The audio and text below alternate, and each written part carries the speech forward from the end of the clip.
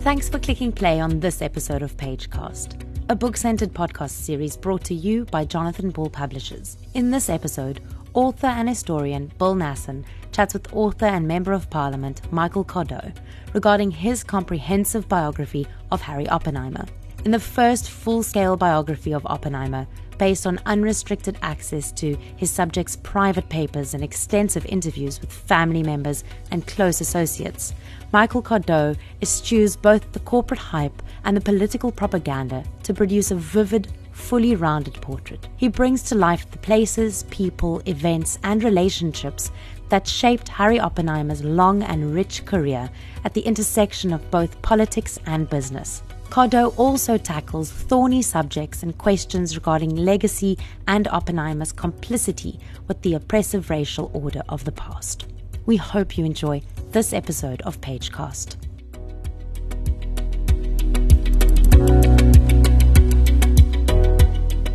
Welcome to this Pagecast. My name is Bill Nasson. I'm a retired historian moving ever further into the twilight zone at present. My guest or fellow discussant is Michael Cardo. He is the DA MP, the Shadow Minister of Employment and Labour.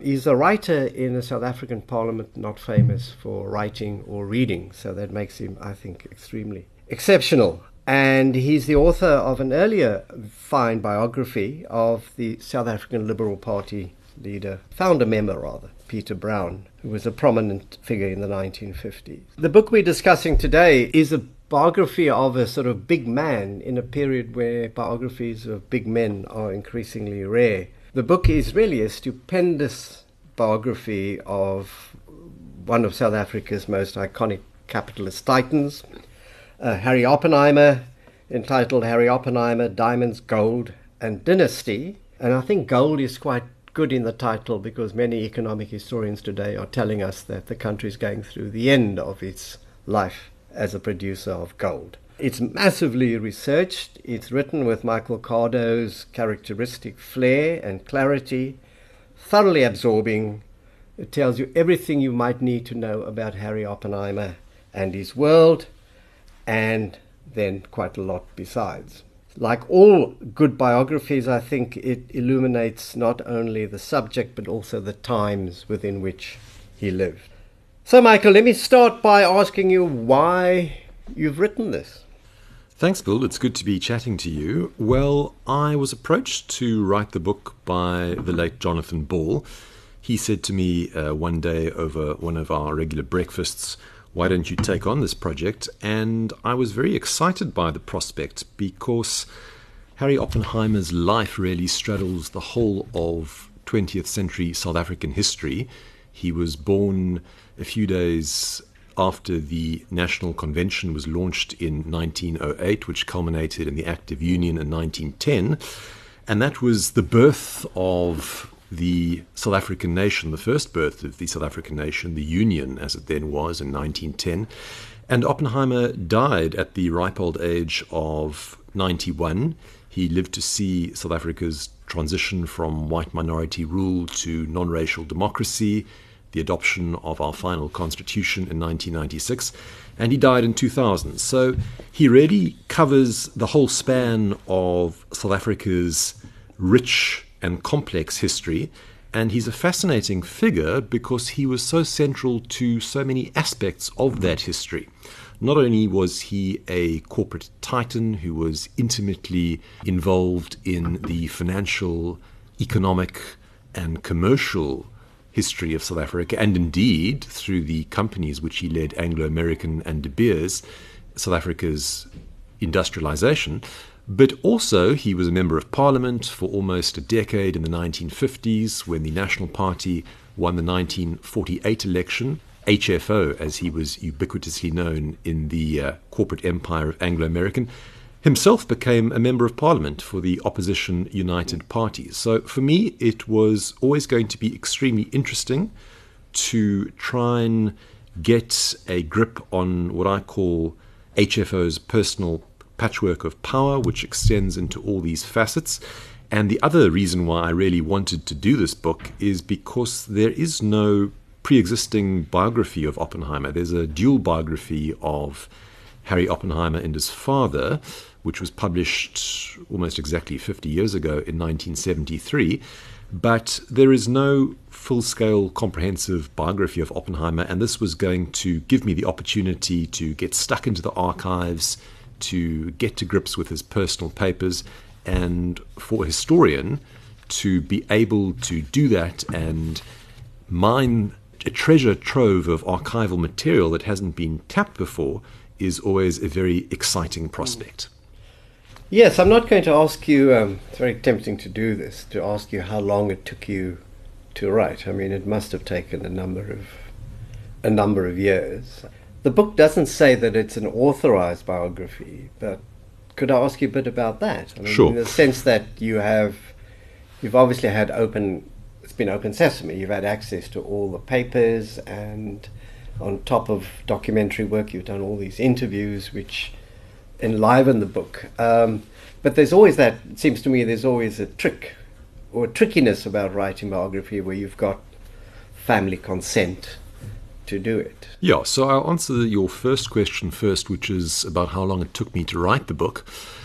It took me much longer, I'm sure, than the publishers wanted. So in the end, it took me 6 years. I started researching this book in 2017, and I mentioned in the introduction why that particular year was of interest, and that's to do with the whole issue that exploded around Bell Pottinger and its campaign against white monopoly capital, and also it was the centenary in 2017 of the formation of the Anglo-American Corporation. So it took me 6 years. It involved a lot of research, and of course I wasn't doing it full time. My job is as a member of parliament, so I had to work on this project in concentrated bursts, which presented challenges of its own, because as you yourself will know, being intimately familiar with archival work, you really need to immerse yourself in the archive to get a proper understanding of your subject, and it becomes that much harder when that immersion isn't an immersion, when you are interrupted and you have to work on something in fits and starts. So I suppose it took me a long time to get to grips with Oppenheimer, to understand who he was, and I'm glad that I actually did take 6 years and not shorter, because that length of time really gave me, I think, the opportunity to understand the fullness and the complexity of my subject. As far as authorization goes, yes, it's true that I had the cooperation of the family. So Harry Oppenheimer's son, Nicky Oppenheimer, and his daughter, Mary Slack, were very much involved in granting me unfettered access, not only to Harry Oppenheimer's papers, but indeed to all the family papers that are kept in their magnificent library, the Brenthurst Library, which is on the Brenthurst estate. In fact, the Brenthurst Library was established by Harry Oppenheimer in 1984. And then too, of course, I conducted interviews with family members, with Harry Oppenheimer's children, with his grandchildren too, and his close associates. And it helped me very much in having the cooperation of the family in being able to get those interviews. People were obviously much more inclined to talk to me, safe in the knowledge that this project carried the blessing, for want of a better word, certainly the cooperation of Harry Oppenheimer's children. And I do reflect in the acknowledgements that, the seal of authorization can be a double-edged sword, at once empowering and constraining. But I can honestly say that at the beginning of this project, when I met the family, Nicky Oppenheimer, Mary Slack, and the grandchildren, there was never any suggestion that I should burnish the paterfamilias's image. There was never any suggestion that this should be a PR exercise, and of course that certainly wasn't the kind of book that I wanted to write. As a trained historian, I wanted to get to grips with Oppenheimer, the man, and his legacy, the good and the bad, the positive and the negative. And my view is that without the cooperation of the family, I wouldn't have been able to produce what I hope is as intimate a portrait that I have. Absent that cooperation, I would have been entirely reliant on newspaper articles, second-hand sources, and I just really wouldn't have been able to produce what I hope is a rich and vivid portrait. Yes, and you've succeeded in that very well. I mean, one of the strengths of the book for me is the level of domestic family and the family world detail, which is quite exceptional. Without going into psychobiography, where you get into the bathroom and the bedroom, which some new psychobiographies do. I mean, one of the things that strikes me about Oppenheimer as a figure is the contrast between him and the classic story or classic fables of Afrikaner capitalists and businessmen who, exemplify the rags to riches story. You think of Geert Ferreira growing up above a fish and chip shop in Graafrenet and then becoming, the big fat cat of Rand Merchant Bank. And Oppenheimer is a very sort of different kind of figure. I mean, grew up in business and politics, kind of, privilege and wealth was his mother's milk. Indeed. From his very birth. And that makes him, an interesting figure. And potentially, at one level, it could make him a rather dull and bland figure. But one of the things you've succeeded in doing is lifting him out as a really complex and interesting personality. And would you care to say something about that? I'm struck by the stuff about manifest destiny, how early that was imbued in him.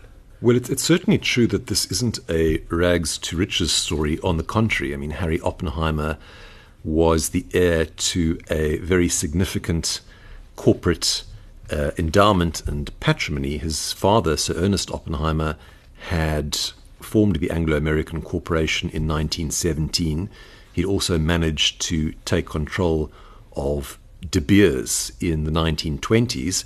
And when Sir Ernest died in 1957, Harry was the heir to a formidable inheritance, industrially, philanthropically, and in so many other ways. But, there's a sort of the old adage goes that the first generation makes the money, the second generation spends it, the third blows it all away.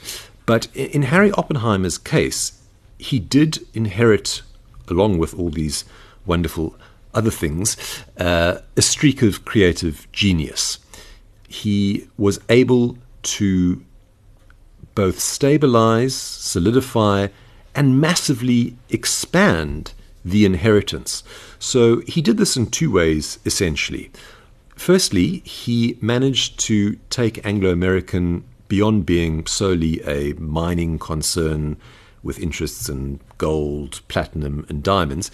He was also absolutely key to Anglo-American being a driver of South Africa's industrialization in the 1960s. So the Anglo-American empire, or the octopus as its detractors often refer to it, spread its tentacles throughout the industrial economy in the 1960s, and that was really signaled by the formation of high-felt steel by Anglo-American in 1964. But Anglo also developed interests in property, finance, construction, hotels, motor cars, you name it. The whole gamut of the South African economy. It really became a huge outsized player to the extent that it completely dominated the South African economy, and it accounted at one stage, I think, for 60, 70% of the Johannesburg Stock Exchange's market capitalization. On the other hand, what Harry Oppenheimer did as the heir to this empire was to expand it internationally. So under Sir Ernest Oppenheimer, Anglo-American had really been a sub-Saharan African concern with interests in gold and diamonds and copper spread throughout the African continent. But what Harry Oppenheimer did, he was much more of an internationalist. He was more cosmopolitan in outlook than his father. And what he did was take Anglo-American to all the continents around the world. He expanded Anglo into Australia in the 1960s. Anglo had various footholds in South America by the 1970s and 1980s. And astonishingly to me, Anglo-American actually had become, by 1981, through its subsidiary company Minorco, the single largest investor in the North American economy, which I think was an incredible feat for a mining company headquartered at 44 Main Street in the dusty streets of Johannesburg.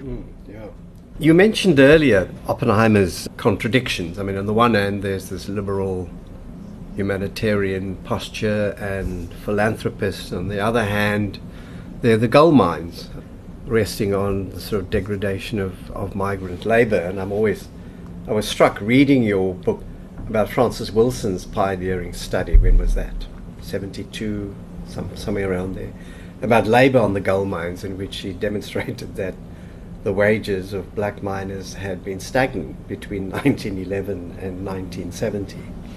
And I wondered whether you'd comment on Oppenheimer's ability, or the way in which he straddled, though, the contradictions of his, on one hand, sort of outwardly progressive views, and on the other hand, a deeply exploitative labor system.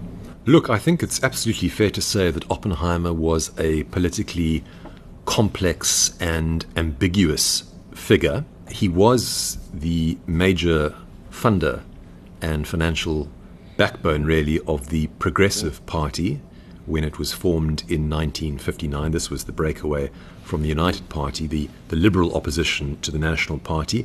And he was a great source of financial succor and also moral support to people like Helen Suzman, Colin Eglin, Zach de Beer, were all close personal friends of his. But, Oppenheimer had a couple of lines which he liked to trot out, and one of them was, I may seem like a liberal in the South African context, but really at heart I'm just an old-fashioned conservative. And it's probably entirely accurate to say that he was a very conservative sort of a liberal. I don't know whether you would call it a conservative liberal or a liberal conservative, but that is the case. And yes, to many of his detractors there was a startling disjuncture between his public pronouncements slamming the National Party government and what happened on his mines, where black migrant labourers lived and worked in often appalling, abysmal conditions. The mines were, often notorious for their poor health and safety record. And I go into these issues in the book and try and navigate through this complexity. I think it's probably also entirely right to say that HFO was an enlightened capitalist. He was certainly ahead of his peers. Anglo-American was certainly more at the forefront of ethics than many of the other hidebound mining houses. And Anglo-American was the first mining house to recognize black trade unions. You mentioned Francis Wilson's study in 1973. Well, obviously, around the time of the Durban riots and the industrial tumult that was going on in the early 70s in South Africa, this was a turning point of sorts for Oppenheimer. The economy was contracting. He realized that things had to change, and this is when Anglo starts desegregating the workplace. It sets up a committee to look into the living and working conditions of its black mine workers. This translates into increased black wages.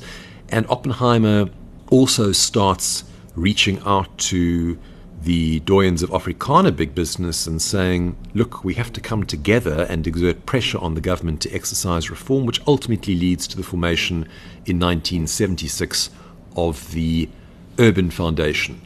But to circle back to your question, this book certainly is not a whitewash of Oppenheimer's legacy. It really looks at this complex legacy in all its manifold dimensions and tries to understand how this man, who was so central to the progressive cause, and I use the word progressive with a capital P in the sense of his being the mainstay, financially at least, of the Progressive Party, was also at the same time somebody who absolutely attracted the ire and the venom of the left, of those who demonized him as the exemplar of a white monopoly capital. Interestingly, that's a phrase which has currency today among both the left and the sort of radical economic transformation faction of the ANC, but something similar to white monopoly capital as a term was employed by the Afrikaner nationalists in the 1950s, and perhaps something that's we could explore too. Perhaps you could, pick up on that theme. So the vilification of Oppenheimer as the embodiment of English capital, English money. So what I say in the introduction is that in the 1950s, when Oppenheimer was a member of parliament for the United Party, the opposition to the National Party, he was demonized by the Nats as the embodiment of die Geldmacht, money power, but also as Hochenheimer, which was an old anti-Semitic trope with earlier origins than Oppenheimer. It actually, I think, stretches back to early 1900s. But at any rate, Hochenheimer was the embodiment of British Jewish finance capital. And Sir Ernest Oppenheimer had been caricatured as Hochenheimer in the 1930s in the Afrikaner nationalist press by the cartoonist Bunzaya. This was at the time of the gold standard crisis and all the backroom dealing that was going on between Jan Smuts and Tielman Roos in the early 1930s. Anyway, 2 decades later, Harry Oppenheimer, the son, is also depicted as Hochenheimer. Hochenheimer enjoys a revival of sorts, and really this trope, this cartoonish figure, is the embodiment of everything that Afrikanerdom, nationalist Afrikanerdom, dreaded and detested and regarded as a threat to the folk.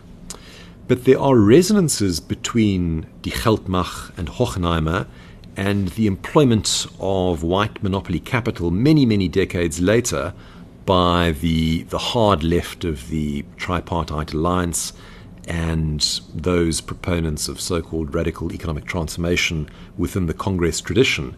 And what I say in the introduction is that in order to understand somebody like Oppenheimer, you really can't reduce him to this cardboard cutout figure, this kind of cartoonish demon, this phantasmagoria of Hochenheimer segueing into white monopoly capital. That really is a very simplistic, base, and narrow way of looking at this man. And what I hope this biography does is present a much broader perspective on him than these narrow lenses. Well, you do. I mean, the book's neither a hagiography, nor is it a hatchet job. And I think you do the best kind of biographical job of something that's magisterial, all-encompassing, and judicious in balancing aspects of someone's life. You're talking about Afrikaner sort of capital and so on, and I wonder whether you could comment a bit on material in the book where you've written about this very illuminatingly, about Oppenheimer as a particularly far-sighted sort of political fixer, or understanding what the exigencies of historical circumstances were demanding. So in an earlier period he helped linkages with Afrikaner capital, and then later, of course, in the 1990s and beyond with BEE, and that of course was touched on in the extract from your book in the Sunday Times, I think early this month. Could you care to expand on that? Yes. Well, he was a very politically astute figure, that's for sure. I mean, it was often said of Oppenheimer that he would have actually preferred to stay on in Parliament, and had it not been for the death of his father in 1957, he would have been likely to pursue a career in politics and in Parliament. People often said at the time that he would have made a great Minister of Finance, that he was a natural successor to Jannie Hofmeyr. So his political instincts were very good. As far as relations with Afrikanerdom were concerned, I think HFO realized in the 1960s that there needed to be some kind of rapprochement between the titans of English and Afrikaner capital. And in particular, up until that point, Afrikaners hadn't been very involved in the gold mining industry. And so when the company General Mining, in which Anglo-American had a sizable stake, was going through a difficult patch in the early 1960s, he saw this as an opportunity to bring representatives of the Afrikaner big capitalist class on board. And obviously, I should hasten to add that this wasn't entirely driven by philanthropic reasons. At the time, there was a certain section of Afrikaner business interests that were making great strides into diamonds and coal, and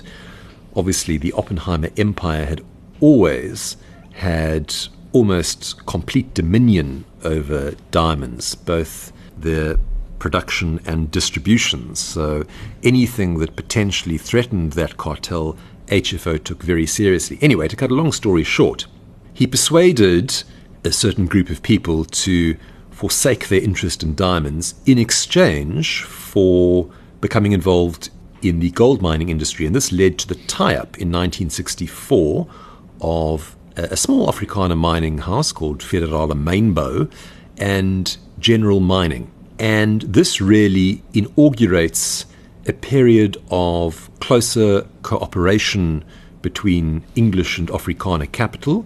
It exposes Afrikaner capitalists to the challenges of the gold mining industry, exposes them to the challenges of dealing with the government through the Chamber of Mines, and ultimately it opens up the path for a coming together of English and Afrikaner capitalists to begin exerting pressure on the National Party to start a series of reforms. You see, Oppenheimer had always been convinced that apartheid and capitalism were fundamentally irreconcilable, that they couldn't coexist, and that apartheid was absolutely unworkable.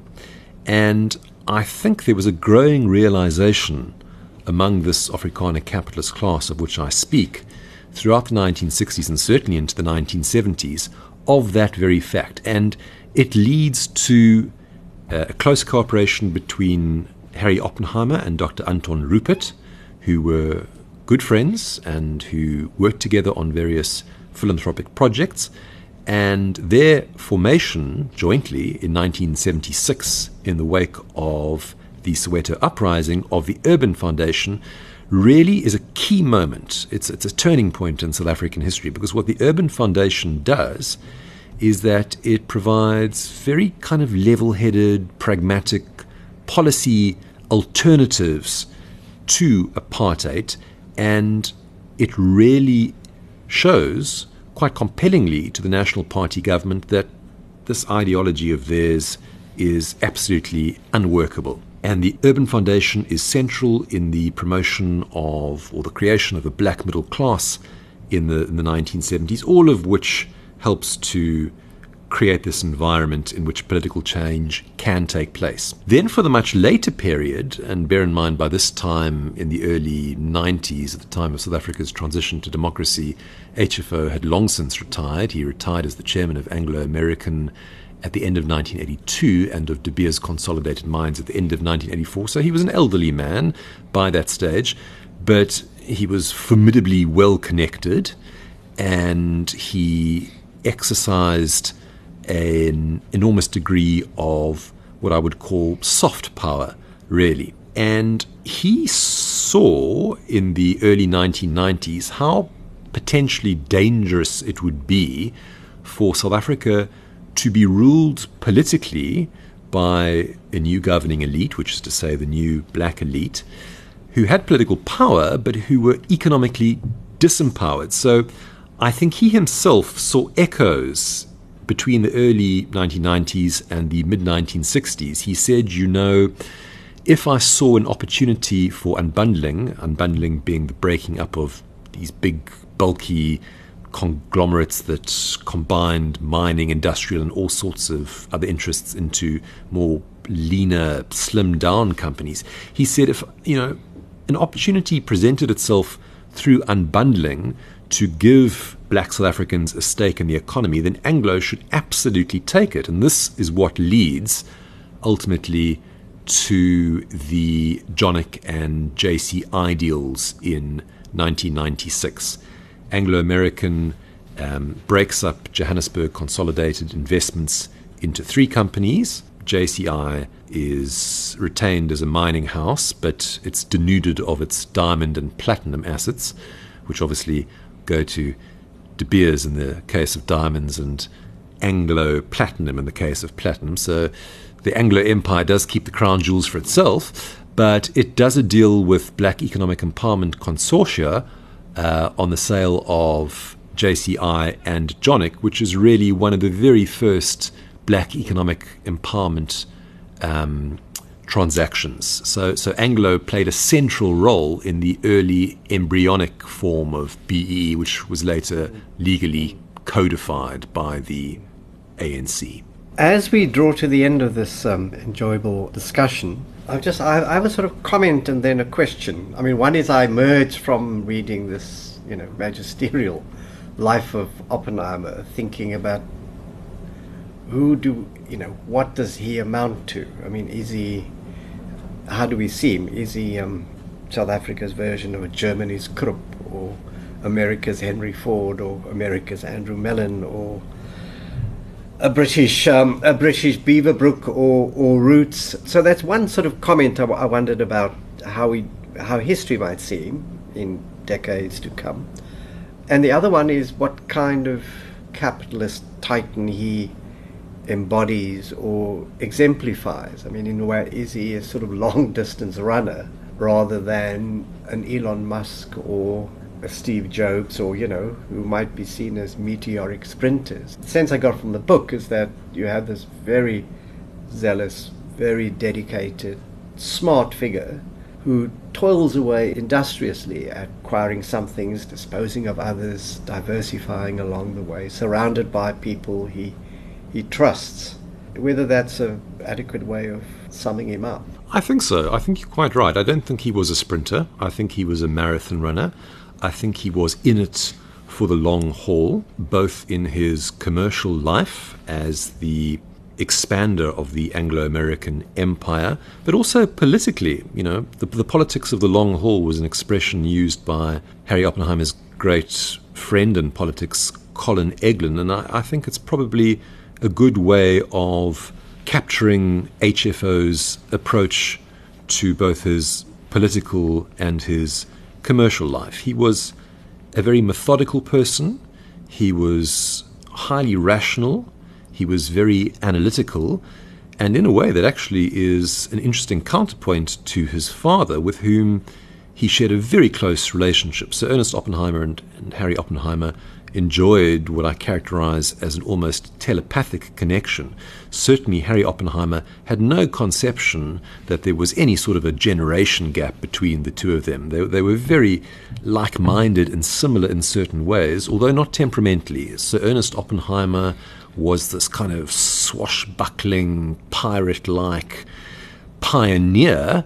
He was exuberant. He operated on gut, on impulse and instinct, whereas Harry Oppenheimer was much more, I think, introspective, thoughtful, patient, probably conservative, for want of a better word. So that's a very long way of answering your question and saying that I think he was a marathon runner rather than a sprinter. As to his legacy, I think that he is a towering figure in South African history. I don't think his legacy is straightforward and uncomplicated. I think it is full of contradictions and ambivalences, and I reflect on those throughout the book, but especially in the introduction and the conclusion. In the final conclusion, I think this was certainly something said by Nelson Mandela when he was eulogizing HFO, was that he made a formidable contribution not only to South Africa's industrialization, but also to the transition to democracy. He was someone who had always believed that apartheid was unworkable, that there needed to be some kind of alternative vision of non-racial democracy. And Oppenheimer was somebody who worked very patiently and not always in a straight line towards that goal. Yes, I think that's very well put. In wrapping up, I have to ask you the question which I think all biographers are asked or should be asked. Do you like Harry Oppenheimer? I do. I found him a fascinating figure. I became completely obsessed with him. I think he started dominating my waking and my sleeping thoughts. And I certainly admire his intellect and accomplishments. But that admiration should by no stretch of the imagination be mistaken for kind of a slavish, sycophantic view of his role in South African history. As I've said earlier throughout our conversation, it's not a straightforward legacy that he left. There are lots of grey areas. But in the main, having got to know him through his letters, his diaries, and of course through interviewing his family members and close associates, but especially from the letters and the diaries, I think he was a highly intelligent individual. I think he was very perceptive about people. He was certainly perceptive about politics, and I personally find those admirable qualities. Harry Oppenheimer, Diamonds, Gold and Dynasty, published by Jonathan Ball, is available at all good bookshops around you. It's only April, but Christmas isn't far off. So go out, buy one now, and buy copies for your loved ones at the end of the year. Thank you very much, Michael. It's been a most stimulating discussion. Thank you. Thank you, Bill. It was great chatting to you. Thanks for listening to this episode of Pagecast. We love hearing from you. So if you'd like to get in touch, please contact us at pagecastpodcast@gmail.com. Until next time, keep reading and listening.